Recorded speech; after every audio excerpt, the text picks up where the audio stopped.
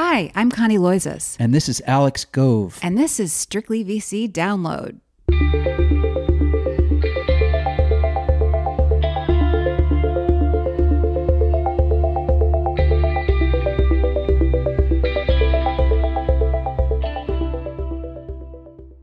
Hi, it's Friday, May 29th. Hey, Connie, how are you? I'm great, Alex. How are you? Doing really well, thanks.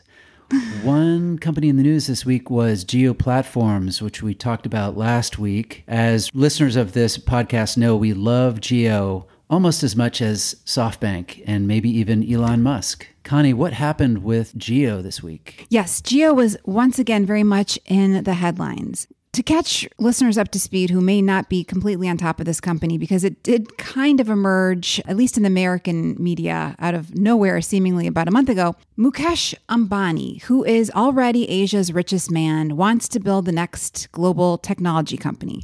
Toward that end, he is selling 20% of his mobile carrier and technology juggernaut Jio Platforms. He's been doing this through private placement deals with big companies and brands that could really boost its credentials. So far in a matter of weeks, and we talked about this last week on the podcast, it had sold off around 17% of the company, including to Facebook, Silver Lake Partners, Vista Equity Partners, KKR, and General Atlantic. But it continues to hold talks with a number of very heavy hitters, according to a variety of reports.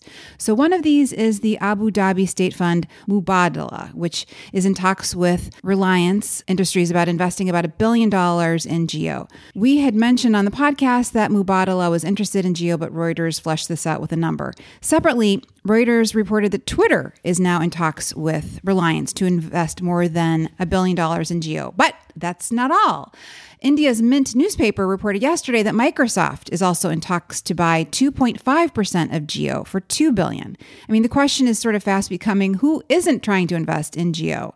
And I get it. Ambani wants Jio to hold rank alongside the likes of Amazon and Tencent and Google and Alibaba.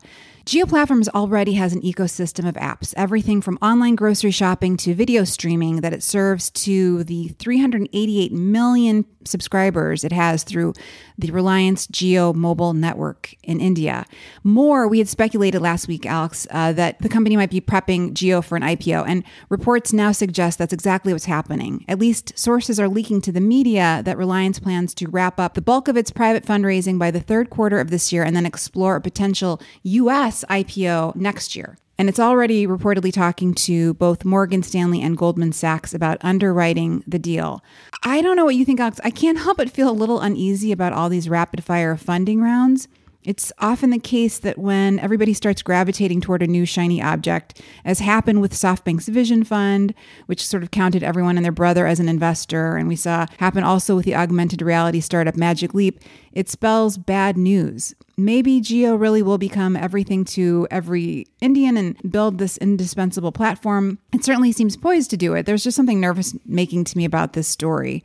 It does feel a little bit like a party round where everybody is trying to get in on something, and who knows how long it's going to last. I thought it was interesting that you mentioned that it was looking at doing a U.S. listing, because Bloomberg is reporting that the company's actually looking at an overseas listing that could potentially give the business a higher valuation, but also allow existing investors to exit more easily than they would if it were a U.S. listed company.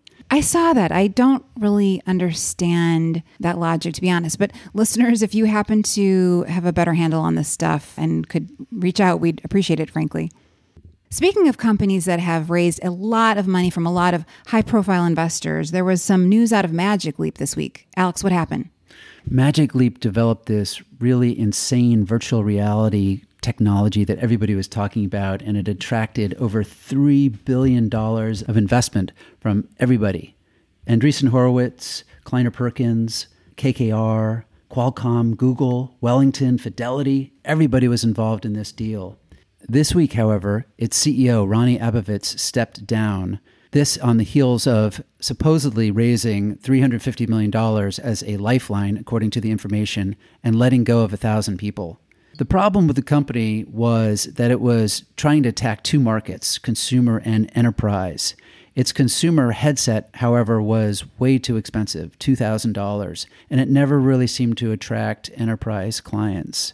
So now it's trying to reorient itself and target the enterprise market. Specifically, it's looking at a deal in the healthcare space, from what I understand. But again, it's one of these companies that attracted a lot of buzz, a lot of money.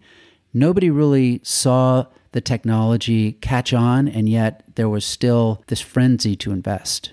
Yeah, it's really interesting. Bill Gurley had tweeted about this as things were coming apart sort of more publicly. I guess it was early this year, last year, just saying how it's so often the case that investors invest based on who else is in the deal rather than any sort of hard due diligence. I don't know if that was the case here, but it's mystifying how many smart people were involved in this company that seems to be headed absolutely nowhere. Connie, one of the stories that you covered this week was tech companies that are trying to pay people less for living in places other than San Francisco, New York, et cetera. Yeah, well, the whole remote work story is still very top of mind this week for obvious reasons.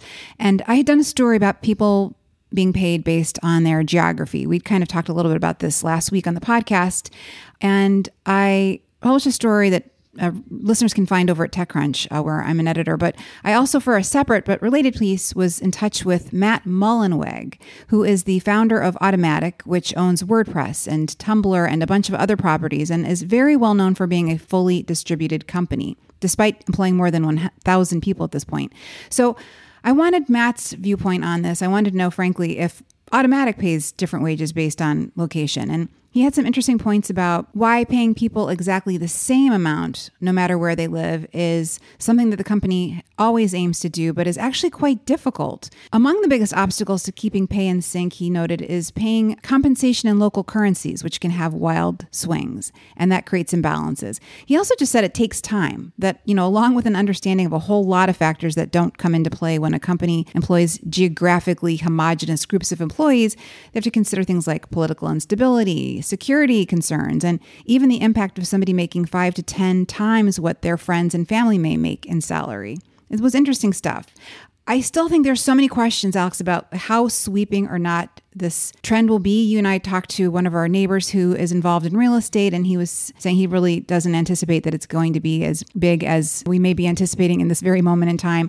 I also talked separately with a founder, Jeremy Conrad, who I wrote about today, who's building a construction tech company. And we talked a while about remote work, and he kind of echoed the sentiment that this talk is vastly overblown, not just because companies risk losing their culture over time, but also because if this COVID crisis has taught us anything, it's how much we really value being around other people.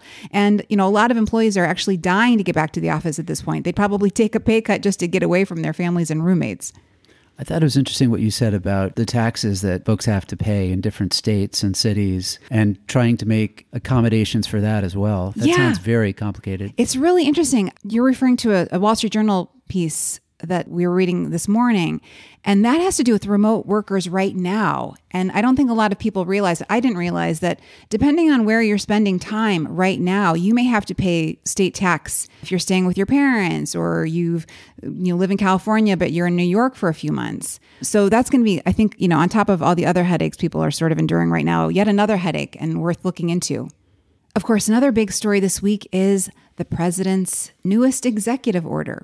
Yeah, as we all know, President Trump was very angry at Twitter this week. He didn't like the fact that Twitter was fact-checking his messages.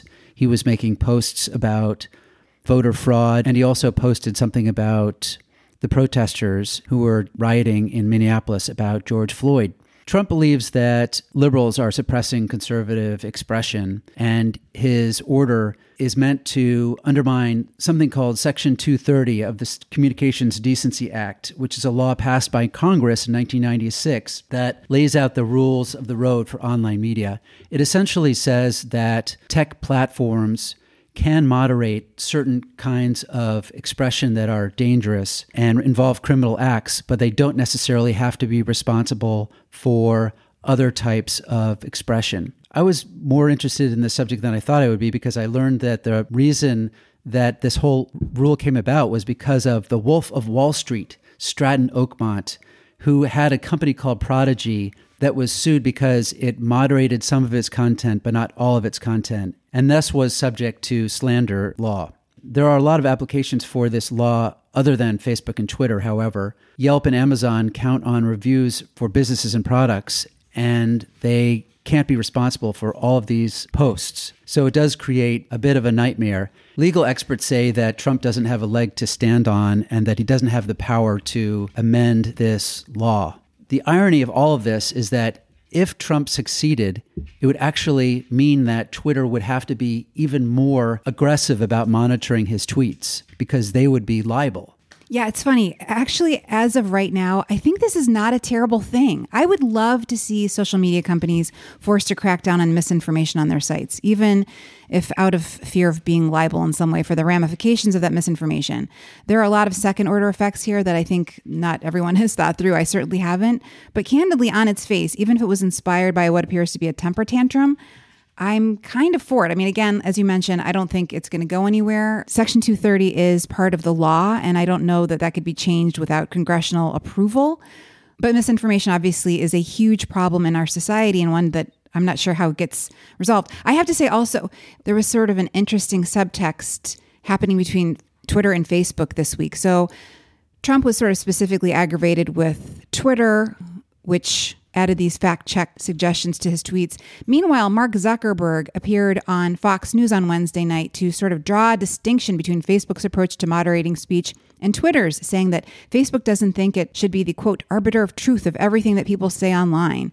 And Zuckerberg also said it has a different policy, I think, than Twitter on this. I frankly thought he looked a little bit weaselly by doing that. Jack Dorsey quickly got onto his own platform to make clear that Twitter doesn't think it's the arbiter of truth either, but it sort of wanted to, quote, connect the dots of conflicting statements and show the information in dispute so people can judge for themselves. Twitter created this mess by itself, though, by letting things go on as long as it has. No matter what your political views, Trump has used Twitter to bully, to harass, to spread lies. That's just a fact. And all of these have been in violation of Twitter's rules. So why it took so long to take any action is really hard to defend. As with a lot of things out of this White House, we're not sure where this is going to lead, but stay tuned. And now, coming up, an interview with Jeff Cavins, CEO of Outdoorsy. But first, a word from our sponsor.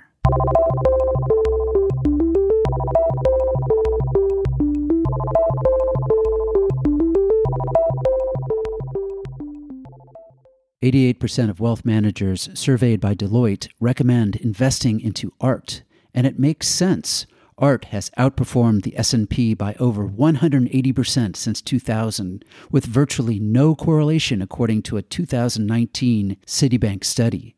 But how can you access this insiders-only asset class generally reserved for billionaires? With Masterworks.io, an exclusive investment platform for multi-million-dollar artworks from artists whose works have appreciated at 8 to 30% annually. Get paid when the painting sells, or flip your shares on their secondary market. It's that simple. If you're looking to protect your portfolio from risk, take a look at real, tangible assets like art. You can invest in paintings by artists like Monet, Warhol, and Banksy today. Sign up and tell them Strictly VC sent you to skip their 15,000-person waitlist.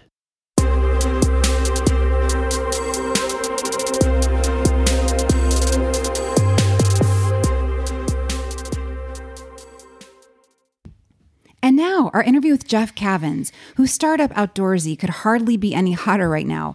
Outdoorsy connects customers with tens of thousands of RVs and camper vans that are owned by other individuals who are looking to monetize them.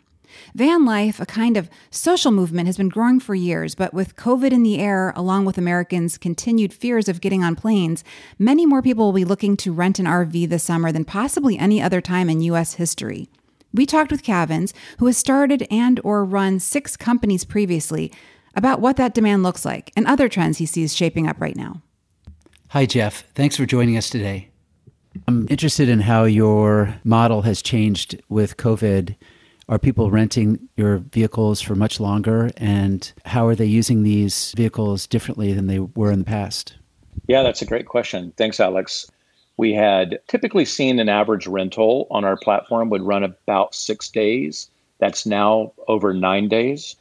With COVID, like many other companies, we saw a lot of debookings in the platform.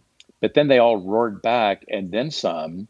We've seen a 2,645% increase in bookings from the low point of COVID, which is late March, to this afternoon. And the trend is longer trips for sure. What percentage of first-time users are you seeing on the platform? In the month of May, 2.5 million people come to the site. 88% of them are first-time renters. It's a record for us. Many of those who are first-time renters, more than half of them have come back and already booked their second trip. So some of these people have booked in May. They went away for the Memorial Day weekend. They came right back and they booked another one for, in this case, like 4th of July or June. And as you know, a lot of people are at home with their kids. So everybody in America has this big, long, extended summer break with their kids, and they're finding this is the safer option for travel.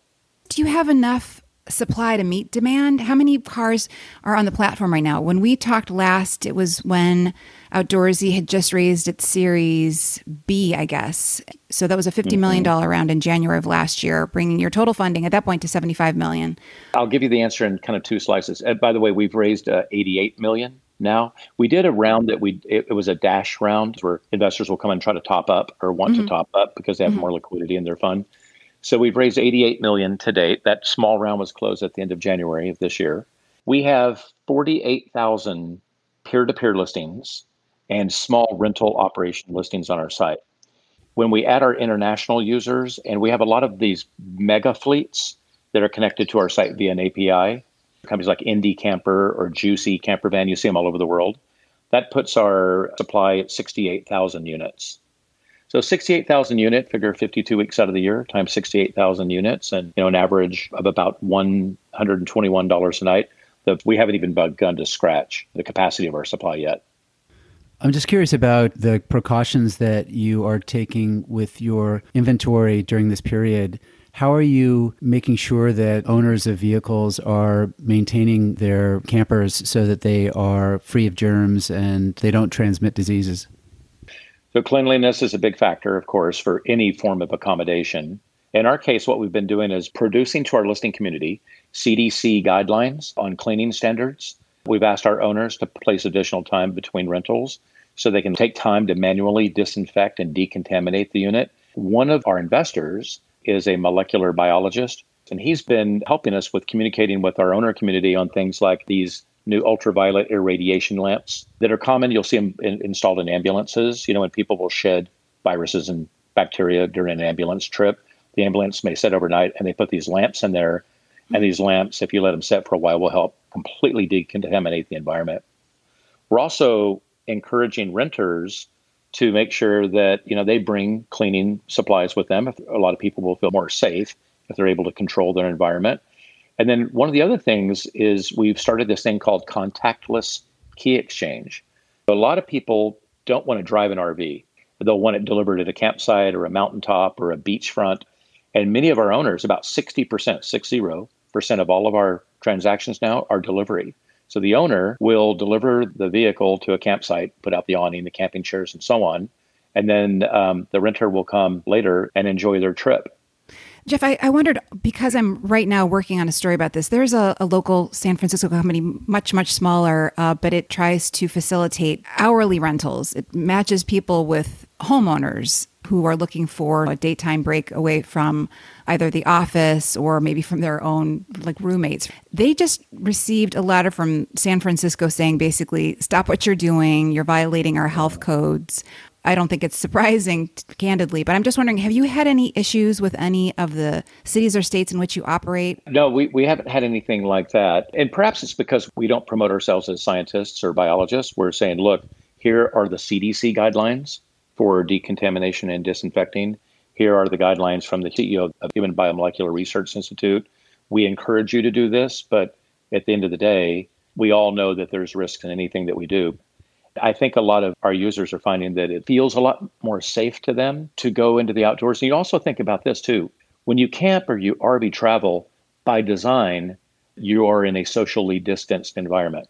I mean, you would not go to a campsite and have somebody on the other side of a door camping next to you, like you would in a house. If I were renting a house in the apartment right next door to me, could be somebody with coronavirus. But if I'm going to Yellowstone, chances are the person closest to me is going to be 30 or 40 feet away at their campsite. I also wanted to ask, related to this same company, it kind of has pivoted in recent months to sort of position itself as an alternative to the quarantine weary, saying if you need to get away from your family for a phone call or your roommates to get your work done, use our service. I'm just wondering, are people using your platform maybe not to go to Yellowstone or Yosemite, but to work across the street?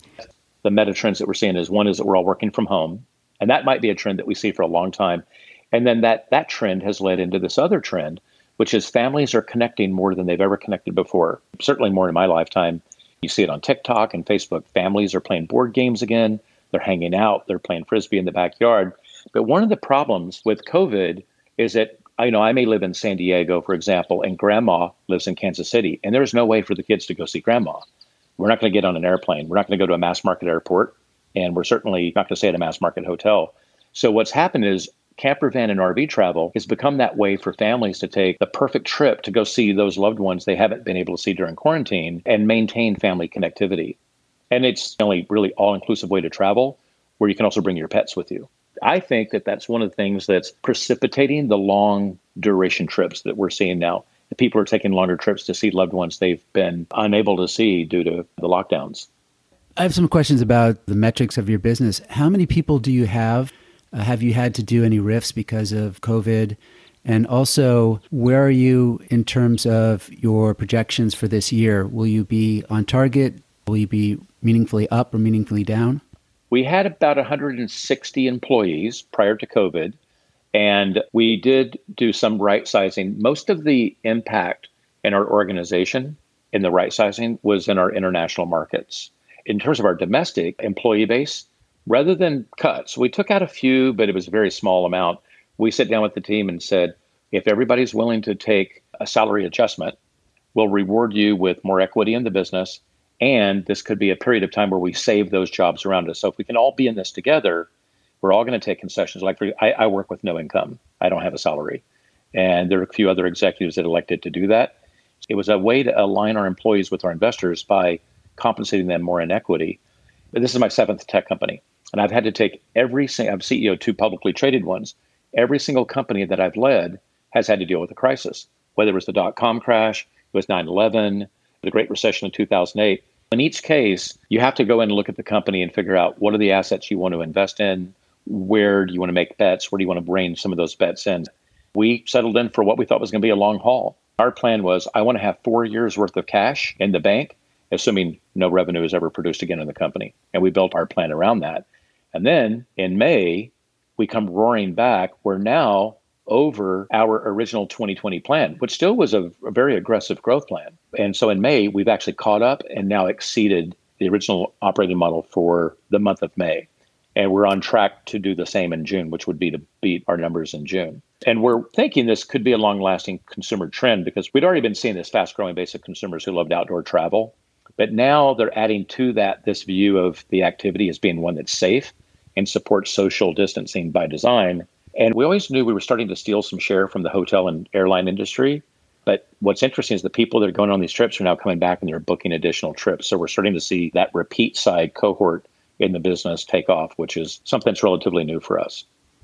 Jeff, in addition to scaling back internationally, when we talked early last year, you were getting into other lines of business like helping to finance vacations through a partnership with a firm. I'm just wondering, how many of these do you have going and are they as important right now? Or is that another area that you maybe are paying less attention to in order to accommodate growth in your fundamental service? The Affirm partnership is actually doing very well right now because we have almost 40 million people unemployed in America. International travel is essentially dead. People don't want to go to the hotels or the mass market cities or airports. So we're becoming that default logical decision for people, but many people can't afford it. So that's really done well for us. Another thing that we had in place is at the end of the year, 2019, we had signed a global distribution agreement with Generali. Generali provides trip and trip cancellation insurance. We had deployed that in our platform right before COVID hit. So a lot of people that had to deal with the cancellations, of course, the owners weren't going to rent the vehicle. They were able to get all of their money back. And we provided credits as well. But because of the Generali product, they were covered, they were insured. So we didn't have a lot of that. You hear a lot about in the press right now, marketplaces that are struggling with the cancellation policies, not giving money back to the consumer and so on.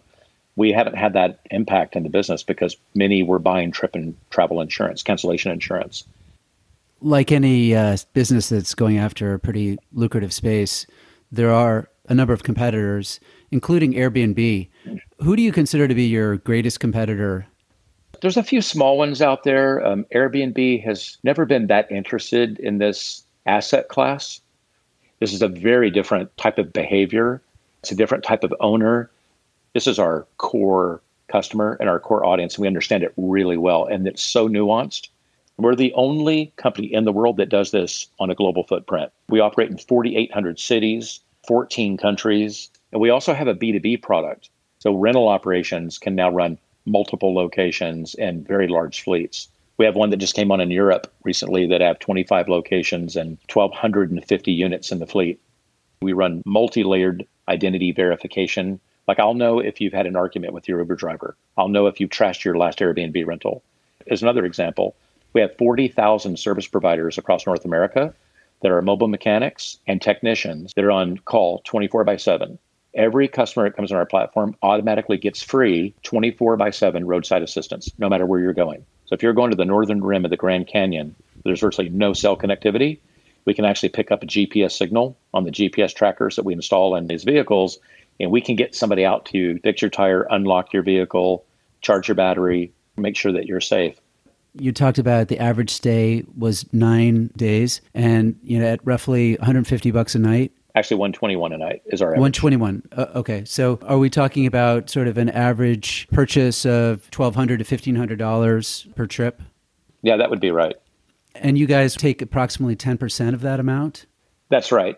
We used to take a little bit more than that. We just reduced our owner fees. If an owner brings their own demand, it could be your family member, it could be a neighbor, we're waiving the fees other than credit card processing. Ultimately, what we want to get to is a feeless platform for owners, so that the owners are able to keep all of the dollars from a transaction and put those dollars in their pockets. I guess my question is, where do you guys make money in services that you upsell to consumers? We make our profit on the renter side because that's where we spend our time and energy marketing to acquire renters. We bring the supply onto the platform, and then we connect the demand end of the supply. We make our money on the demand side. And at the same time, we've developed a pretty full stack of premium services, insurance products, subscription products that you can buy for, like, say, for example, I want to buy roadside packages for my family when I'm not renting on Outdoorsy. I can buy those things. I can buy trip packages, travel packages. We realize there's a completely broken insurance model built around this asset class in the first place.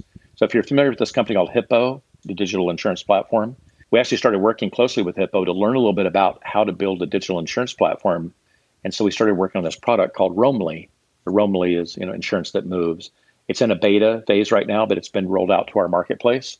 It's been extremely successful.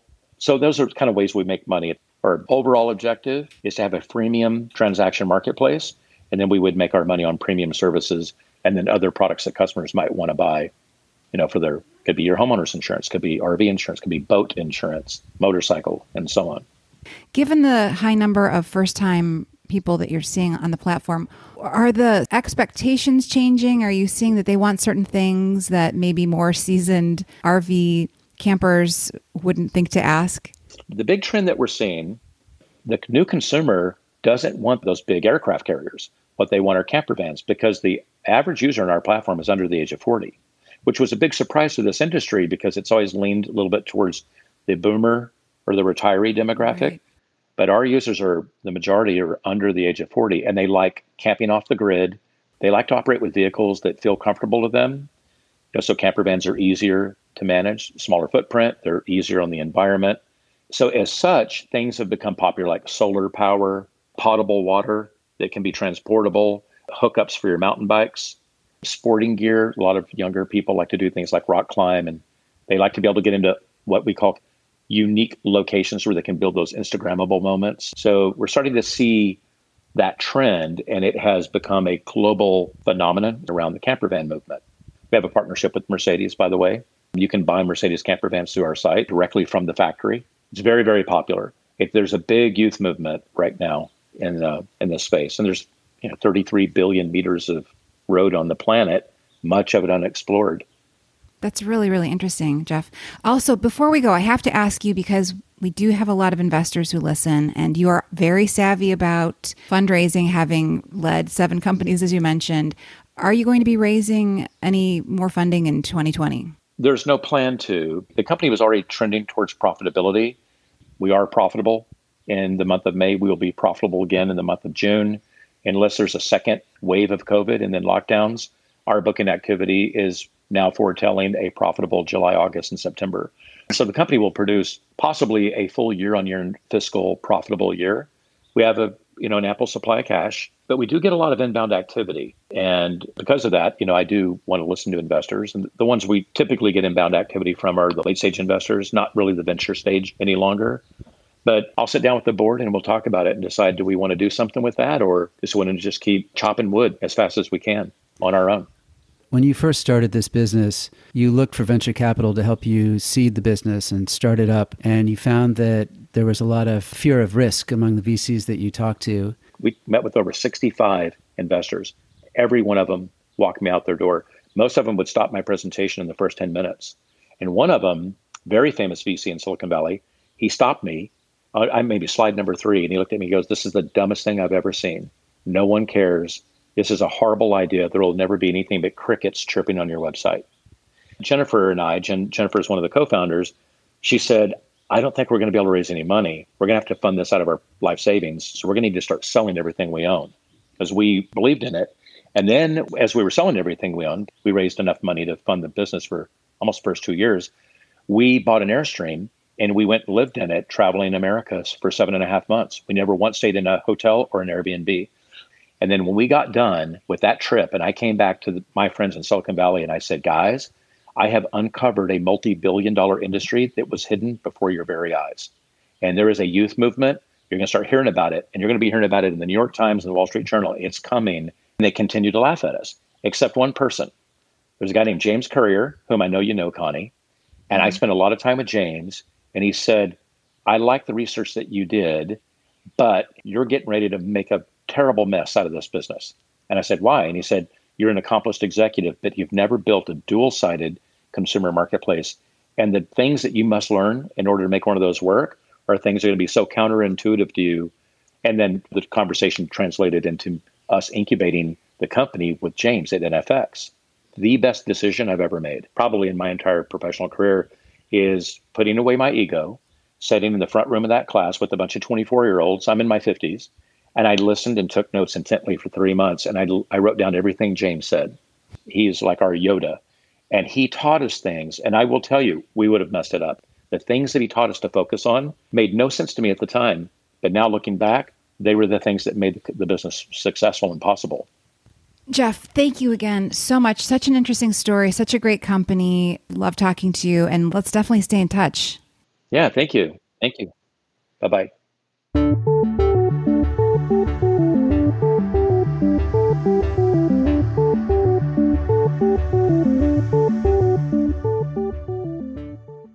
That's it. Thanks, everyone. Yes, thanks, everyone. Have a wonderful weekend. Have a wonderful week.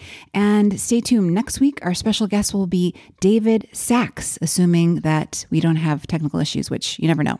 Bye.